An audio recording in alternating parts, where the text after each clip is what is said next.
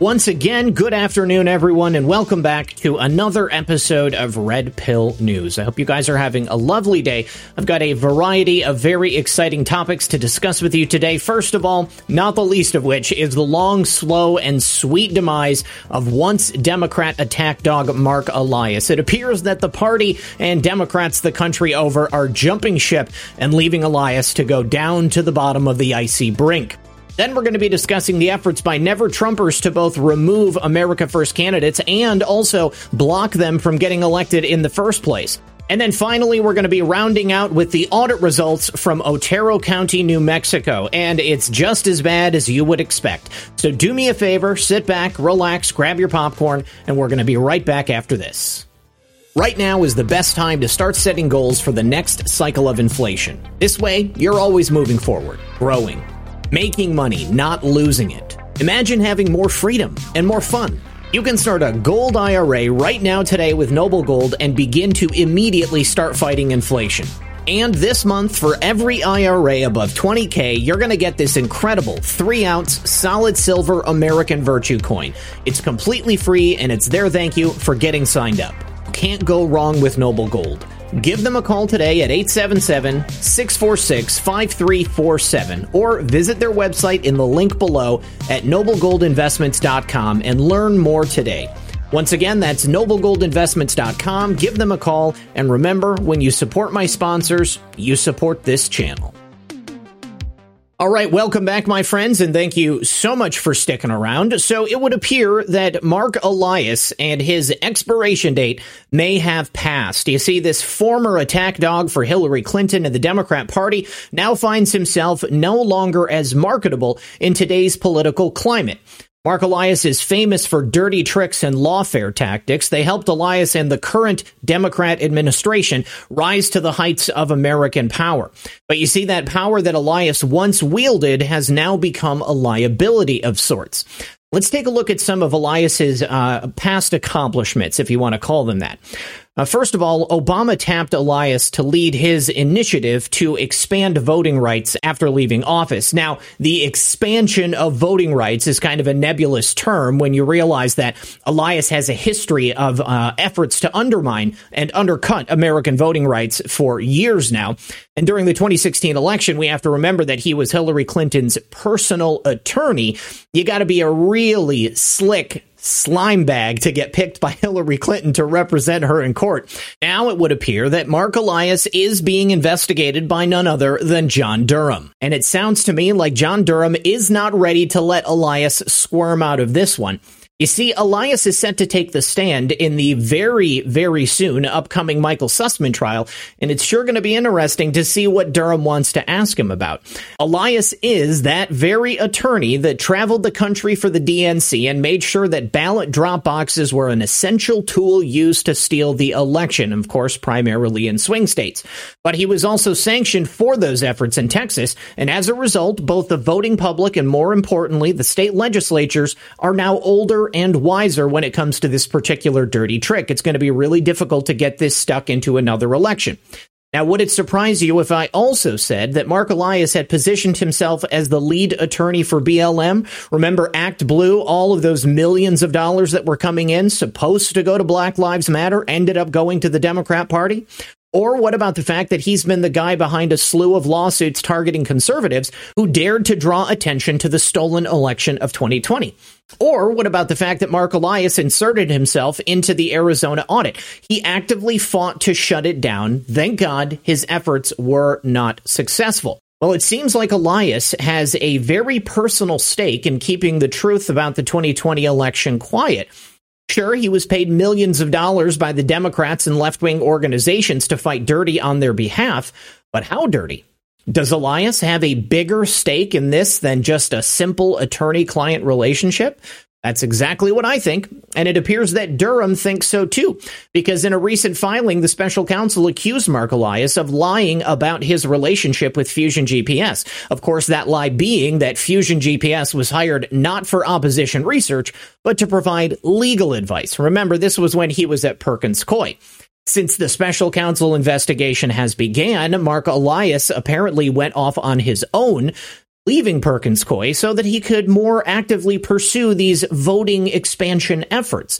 I tend to think it's because Perkins Coie didn't like the attention and the heat that Elias was bringing down on them, so they wanted to get him out of there and do a little bit of damage control. I personally am not buying Mark Elias's excuse that Fusion GPS was not hired for opposition research. Neither is Durham. In fact, in one of his recent filings, he said the factual record and Fusion GPS's own communications raise serious concerns about this depiction. This is why this fight ongoing in court right now to get access to all of these emails, communications with Fusion GPS, are so vitally important for John Durham and the special counsel to be able to prove their case against Michael Sussman. It's going to open it wide for cases against a number of other people. Mark Elias, in my opinion, is going to be one of them. Now, Elias's upcoming testimony in the Michael Sussman trial should be fairly illuminating, and at the very least should end up painting him into a corner, because he's either going to have to lie on the stand and commit perjury, or he's going to be forced to plead the fifth on statements he's already made during the special counsel's investigation. Either way you slice it, Mark Elias is going to have his back against a wall. And it gets worse for dear old Mark Elias. This Democrat party he has served so loyally for many years, the same party that he helped to steal the 2020 election, is now abandoning him as widespread public opinion shows that America is turning on the Democratic Party itself and their radical agenda. Now people in the party are distancing themselves from Elias as judges and prosecutors across the country rebuke him for his less than ethical and lawfare-like tactics. People are saying Mark Elias has hurt the party. He's hurt their agenda. And recently, for some inexplicable reason, he scrubbed years of tweets from his Twitter feed. And that's probably in an effort to hide his public statements from the past, as well as perhaps some connections that undoubtedly John Durham and the investigation team are going to be looking at. But Mark, I hate to tell you, John Durham more than likely has an exhaustive archive of every single tweet you've ever sent. And it's only a matter of time before those emails and your own actions end up catching up with you. Now, I mentioned earlier Mark Elias's tactic for trying to legally punish conservatives who dared to speak about the fraud of 2020. Let's take a look. Well, in recent weeks, those Democrat challenges to conservative America First candidates who dared to speak out against the fraud of the 2020 election have come to a head. You see, we've had several high-profile cases who were attempting to remove these candidates from the ballot come to court, whether it was a lower court or, in the case of Arizona, the Supreme Court. First of all, Marjorie Taylor Greene just survived her own attempt to have her removed from the ballot in Georgia the other day. And yesterday, the Arizona Supreme Court rejected several lawsuits that attempted to remove Paul Gosar, Andy Biggs, and Mark Fincham as well. Now, this is a devastating blow to the radical left. They know fundamentally they cannot win on policy. They also know that they cannot win on their past accomplishments. I mean, look at the state of the nation, for God's sake. And we certainly know that they cannot win without cheating either. And rigging more than just the presidential election would be a monumental feat. I mean, the number of candidates running across this entire country that pose an existential threat to the Democrat deep state agenda is staggering when you compare it to years past. Rigging the presidential election, a national election, is one thing. It takes an incredible amount of coordination. We saw it play out in November 2020. We saw it playing out in the weeks leading up to it and the weeks after as well. But rigging every single downvote on all of these midterm elections across the country, the number of Republican candidates that are America First, that are going to be running for a variety of offices, whether it's governor, secretary of state, attorney general, Congress, state senate, you name it, there are far too many of these races all across the country for the Democrats in the deep state to be able to rig. Weaponizing the courts was their last chance, and they had to take it. But thankfully, it's failing, just like their agenda.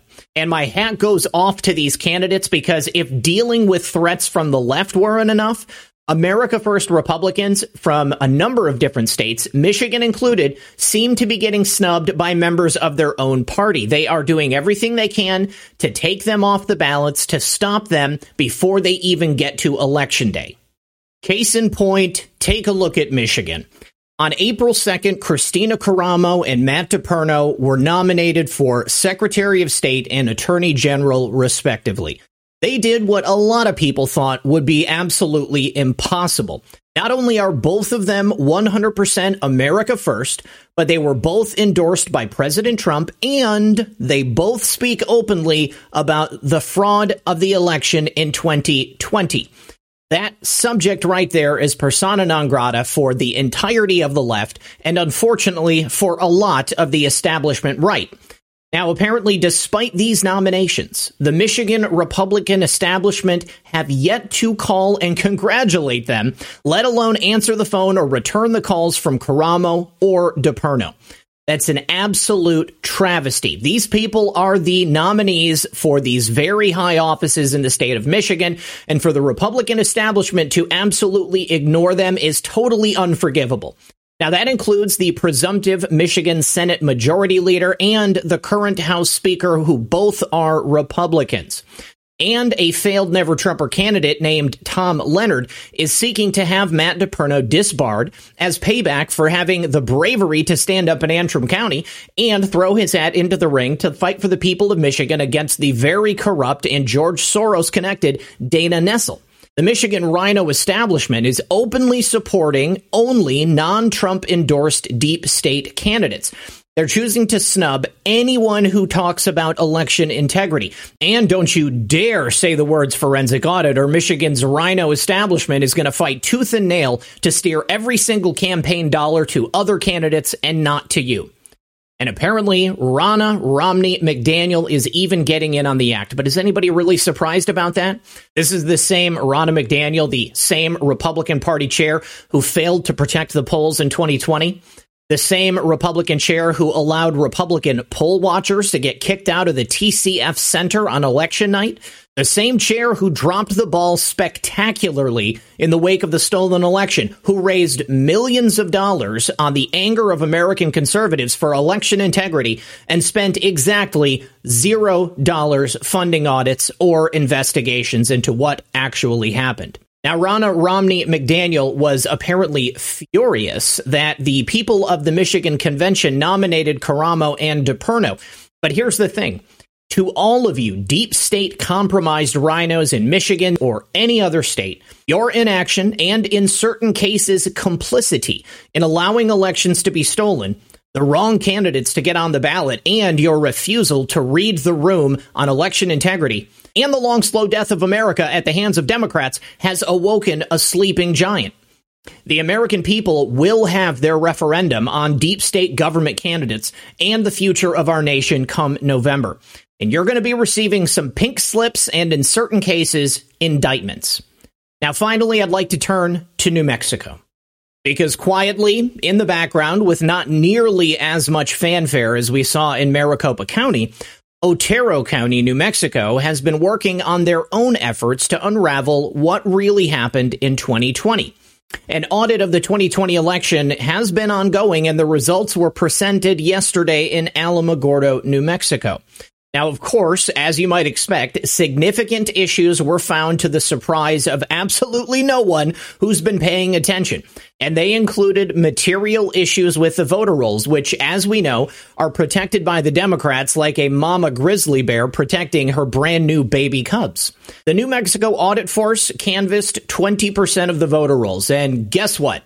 They found issues with 41% of the doors they canvassed. That includes 30% of the voters on the voter rolls didn't even live at the address that was listed. And get this, among that 30%, 40% of them actually voted.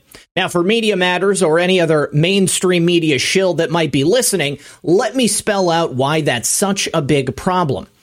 You may not know this, but voters are only legally allowed to cast their ballot in a precinct where they are registered. So that portion who no longer lived there voted illegally. Now, furthermore, it raises questions about where they live now and if they also voted in that new address. It also begs the question, did they even know that they voted? Did somebody else harvest those ballots and then vote on their behalf? Both scenarios are equally as likely and as equally distressing. Now, on top of that, 4% of the doors the canvassers knocked on were ghost voters. That means that those are voters in excess of 100% of the eligible voters. These are votes that shouldn't exist, but again, they are very useful when it comes time to cheat, so Democrats fight like hell to keep them on the voter rolls. Oftentimes, these can be dead people. You can see why that's a problem. Now, auditors also found that 2% of the votes were actually canceled. So that means voters were disenfranchised. And even more shockingly, or perhaps not shockingly at all, is that all of the ballot images from the 2020 election were mysteriously deleted after Dominion voting systems put in some work on the machines in June of 2021. Now, need I remind you out there that those ballot images are required to be retained by both state and federal law? That's a problem. Now, all of this information comes after these same auditors reported last week that these Dominion machines have that erroneous, or you might want to say perhaps malicious code that forces ballots into adjudication. Once that happens, they get determined manually. And that's the perfect scenario for the deep state. When you kick out conservative poll watchers, your candidates win because you control the vote. Now, the auditors also confirmed the findings of a number of other investigators in other states throughout our nation.